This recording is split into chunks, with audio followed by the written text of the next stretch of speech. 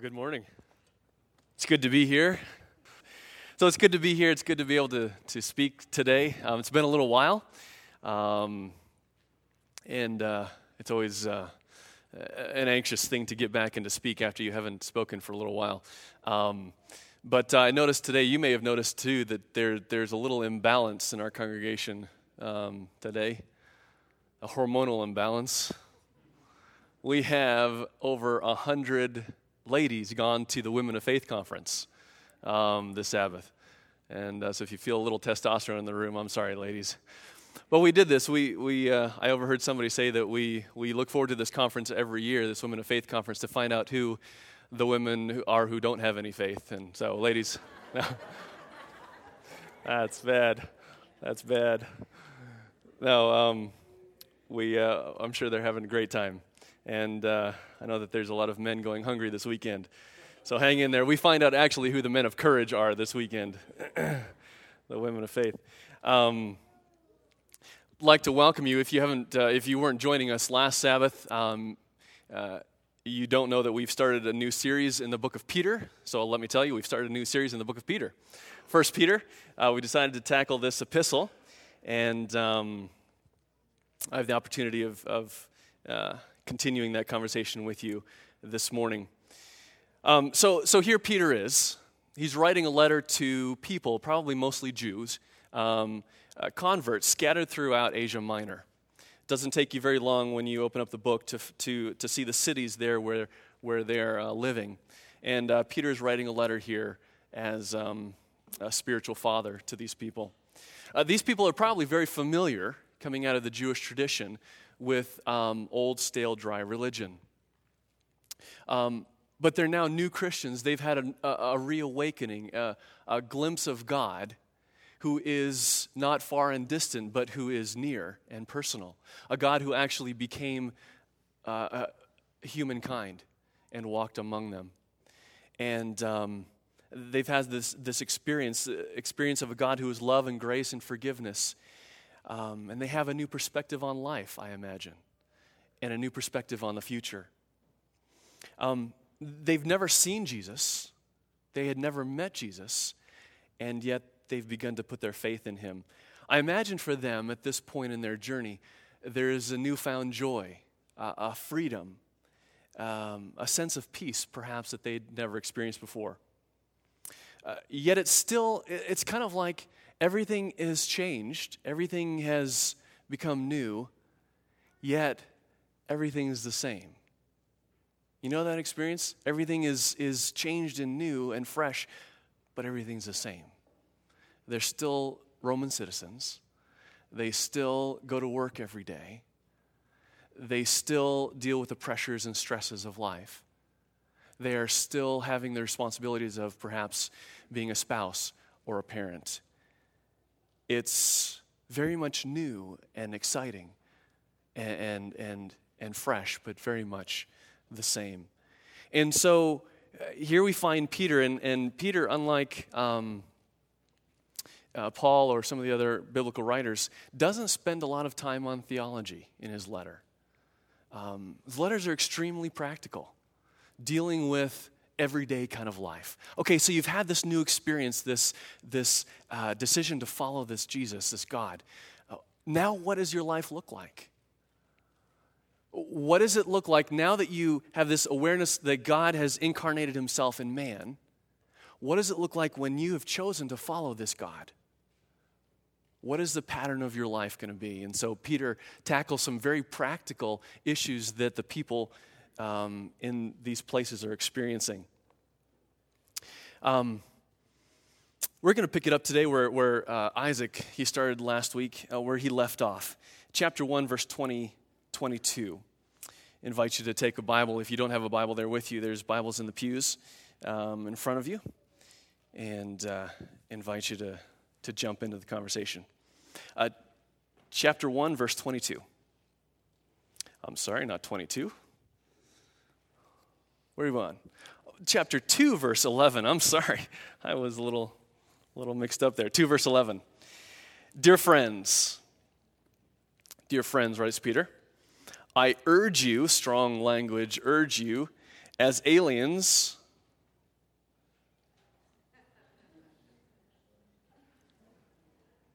Sorry, I couldn't resist. And strangers. This is actually an interesting picture. I've got to diverge here just a second. It's made up all of starchy vegetables, potatoes, pasta for the hair, corn for the mouth, bread for the shirt there. They call him Starchy Sam. I searched, I perused the internet for a figure made out of various cuts of veggie meat, but I didn't find anything. Call him Stripple Steve or something. I urge you, as aliens and strangers in the world, to abstain from sinful desires which war against your soul. Live such good lives among the pagans that though they accuse you of doing wrong, they may see your good deeds and glorify God on the day he visits us. Now, as Isaac was saying last week, as Christians, we've got to be engaged in our world for the simple purpose of allowing the people around us to catch a glimpse of God. We've got to be concerned with the issues that are facing us, that are facing all of humanity. We've got to be in conversation about justice, about poverty, about suffering, about conservation, about Paris Hilton. Okay, maybe not that one, but we've got to be connected. We've got to be aware and engaged in the culture around us. Why? Because that's how the world is going to know and experience the love of God. So, the section immediately following is where we're going to spend the rest of our time this morning. And it's a tricky one, and I asked myself, why does Pastor Chris always give me the tricky ones? But I think it's because she loves me. So just to let you know ahead of time, I've done a lot of wrestling with this passage, and it's really caused me a lot of consternation. So I'm not sure how much sense I'm going to make this morning, but we're in this journey together, and just like to invite you to consider a few things. Verse 13, read it with me. Submit yourselves for the Lord's sake to every authority instituted among men, whether to the king as a supreme authority or to governors who are sent by him to punish those who do wrong and to commend those who do right. For it's God's will that by doing good you should silence the ignorant talk of foolish men. Live as free men, but do not use your freedom as a cover-up for evil. Live as servants of God. Show proper respect to everyone. Love the brotherhood of believers. Fear God. Honor the king.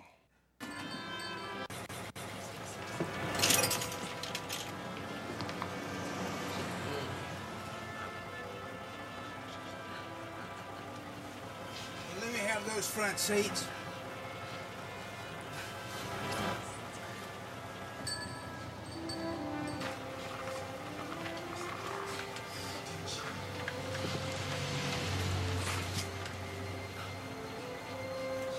Y'all better make it light on yourselves and let me have those seats.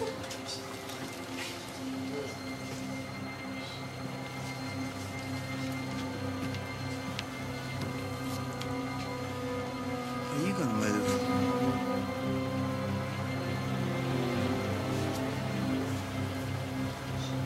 No. If you don't give me that seat, I'm gonna have you arrested.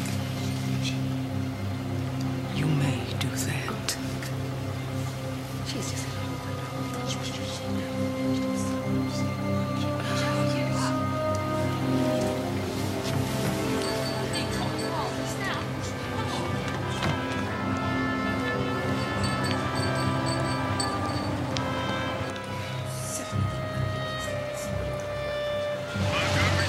Dispatch. Driver James Blake. Listen, I got a colored woman on my bus in violation of the law. At your border, Jim? Yes, sir, I warned her. Well, then you just do it. You gotta exercise your powers and put her off. All right, man, I'm gonna need police backup.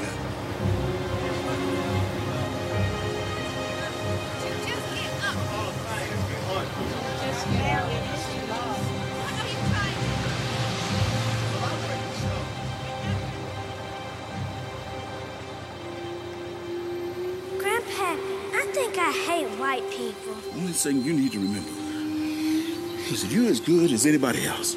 white, black, or green with stripes. Don't ever be afraid of what can happen to you if you're fighting for what's right. As long as you keep that with you, then hate will be a word for other people.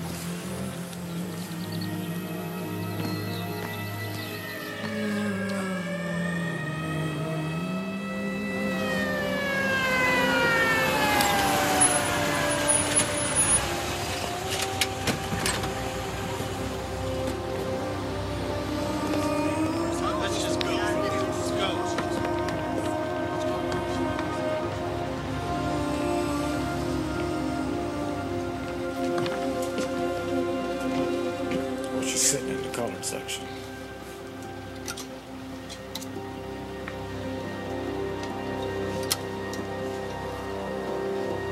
I needed that seat, and she wouldn't move. I want her arrested. Why won't you stand up? Why do you all push us around? Will you listen to that? The law is the law. Lady, you're under arrest.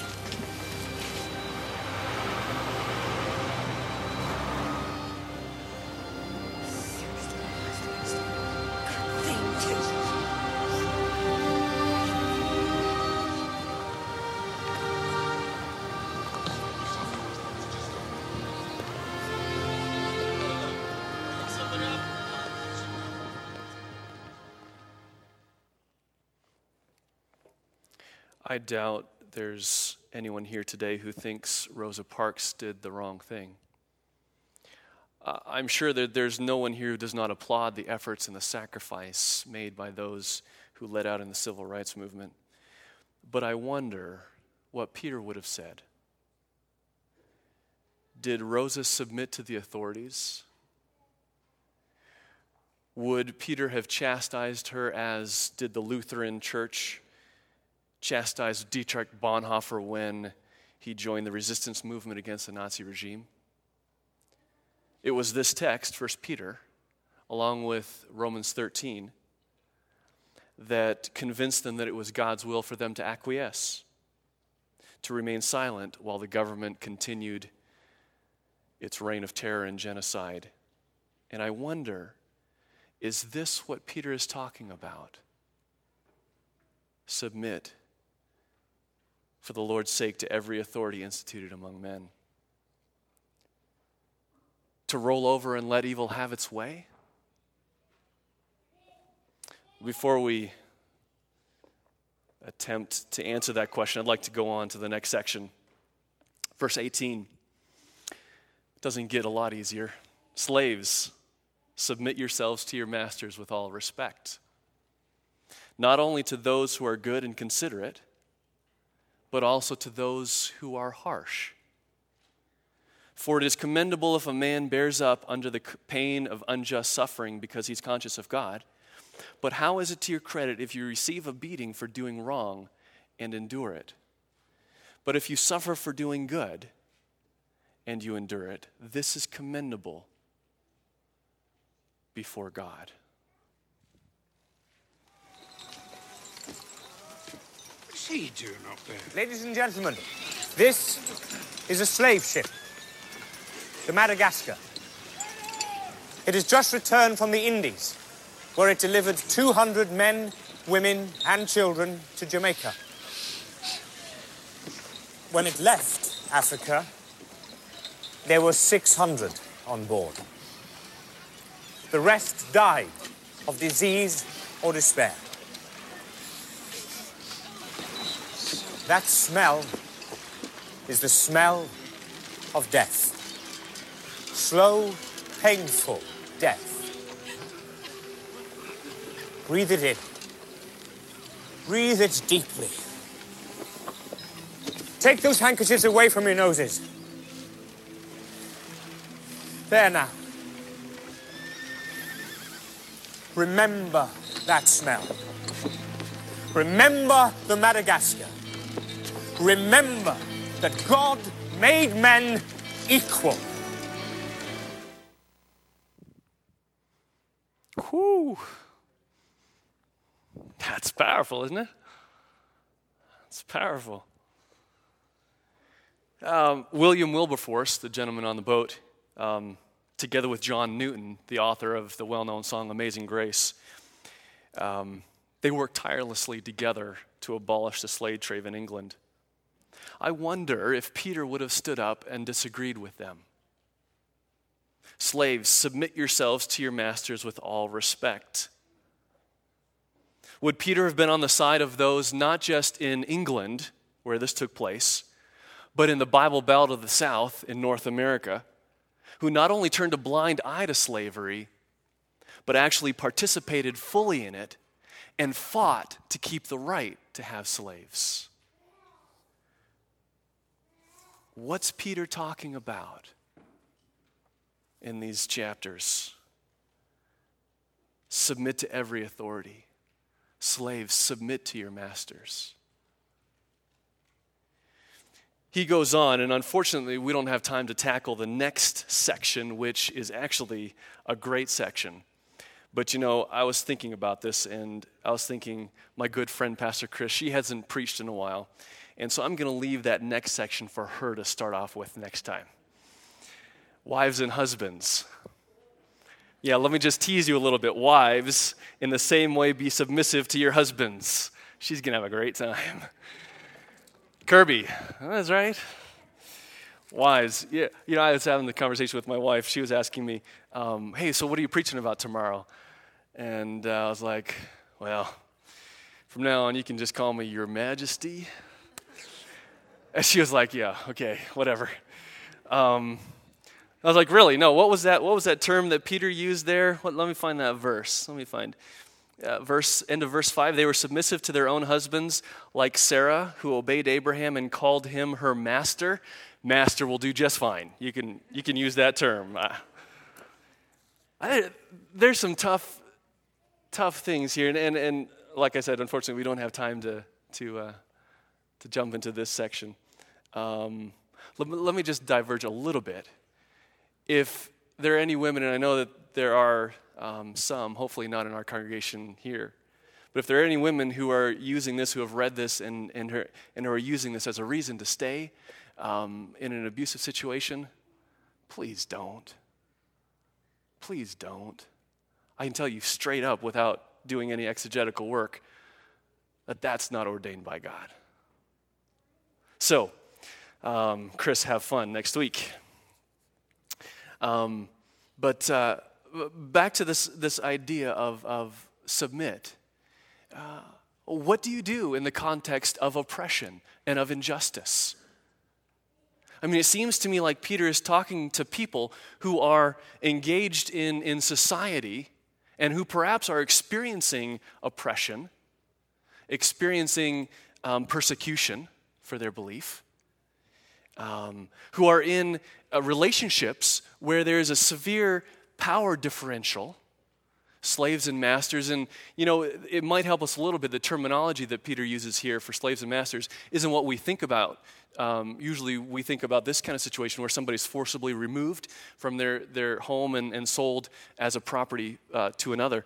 But the language that Peter is using actually has to do more with household or indentured servants, people that are caught up perhaps in the cycle of poverty or indebtedness, and in order to repay that or to make a way to live, sell themselves or put themselves in somebody else's service. So these are people that Paul is addressing. But he's saying submit, even in the context of being treated harshly. I wrestle with that. Because wouldn't you agree that throughout the scriptures there's this call for God's people to stand up against injustice? To speak out when they see oppression happening? To be the voice for those who perhaps don't have a voice? Wouldn't you agree that that's the call of God, for God's people to be that in society, in our world? And yet, there's this idea of submission.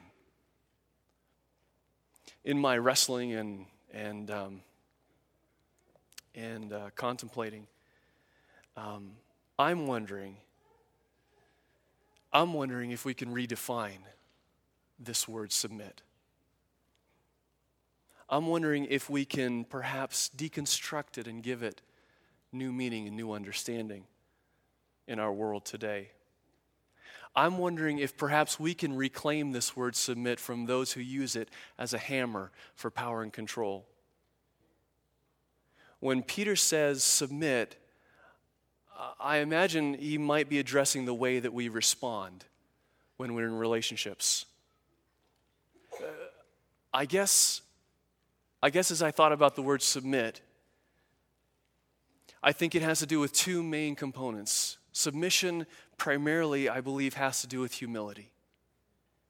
With approaching relationships that you and I are in, whether it's with the government, whether it's with our employers, people that are over us in a power situation, whether it's our spouses. But whatever relationship we approach it from a humility of heart. I believe that's the biblical definition of submission. To be in relationship in humility. To submit yourself, to be willing to take the one down position. To be willing to admit, I don't know it. To be teachable, to be humble, to be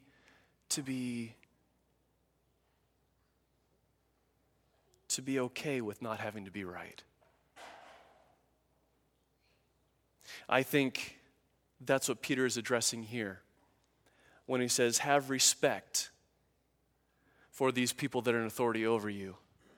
I don't know exactly the situations that were going on back in the day, but I imagine it might be something like getting pulled over for speeding, perhaps, say, and the gentleman comes over and asks you that famous question. I don't know why they ask you that, Do you know how fast you were going?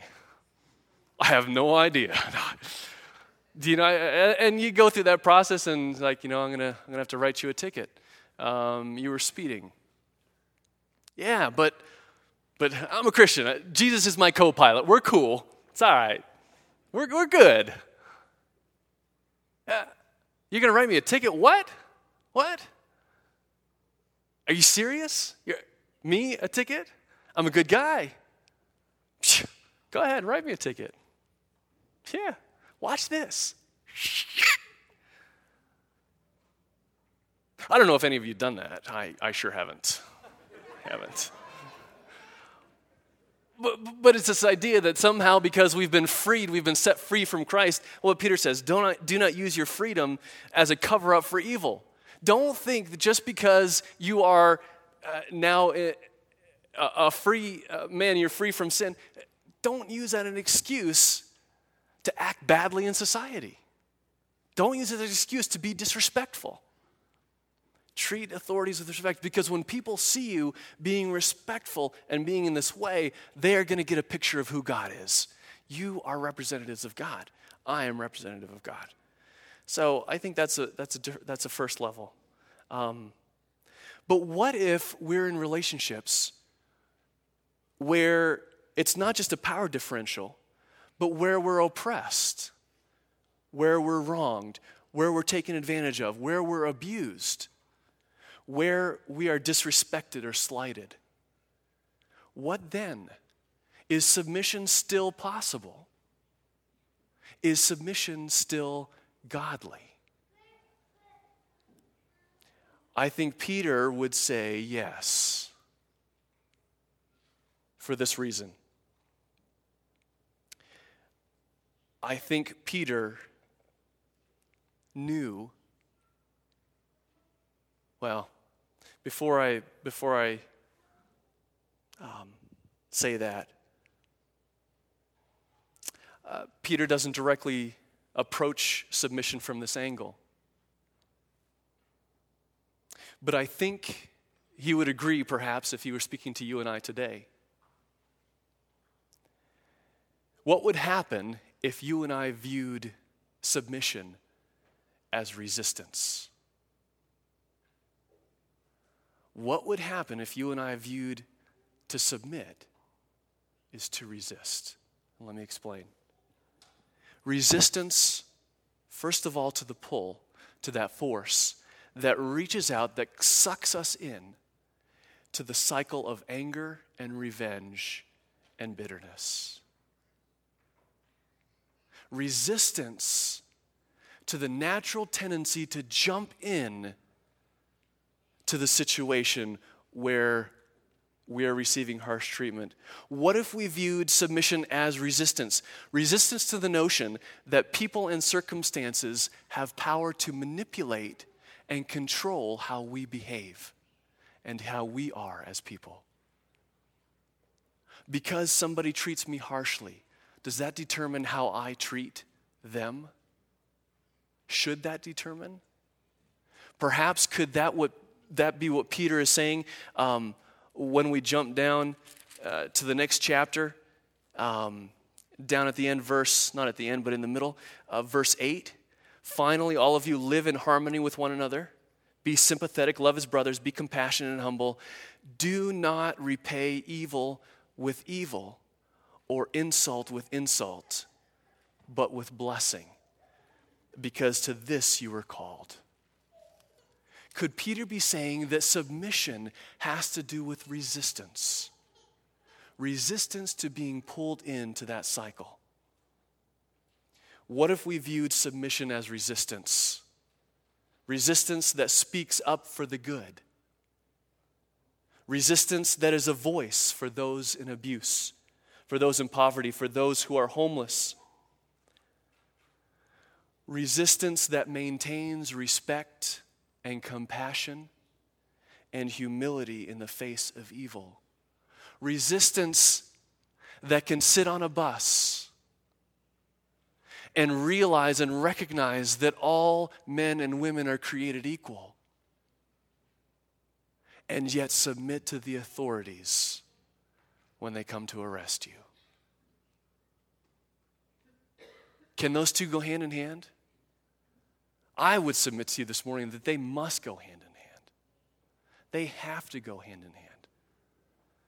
For the simple reason that submission without resistance is a passivity. It's a turning over, rolling over, and let evil have its way in the world.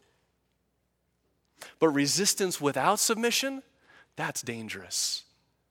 And that often leads to increased violence and harm and damage. I believe they must go hand in hand. I think that's what Peter is talking about. I don't know about you, but this isn't an easy thing. When you think of your life, when you think of the relationships that you're in, I don't know if you find it easy to do this, if you find it natural to do this. What's natural seems to be that when I am hurt, I lash out in defense of myself. It seems to be that when my brother puts me in a headlock, and it's been a long time since he's done that, let me tell you, I bite his arm. That's natural, right? Isn't that natural?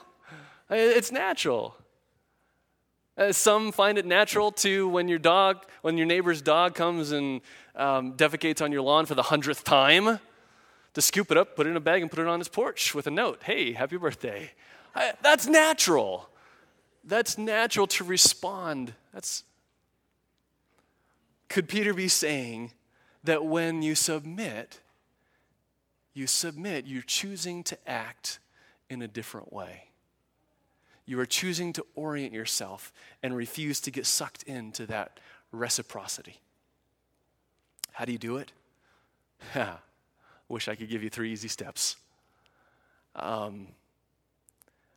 think, first of all, it's a choice. But it's a choice that begins with a greater awareness of who we are, our identity, so to speak. I think Peter set that up in the first chapter. Scattered throughout are verses where Peter is saying to the people that he's writing to, this is who you are.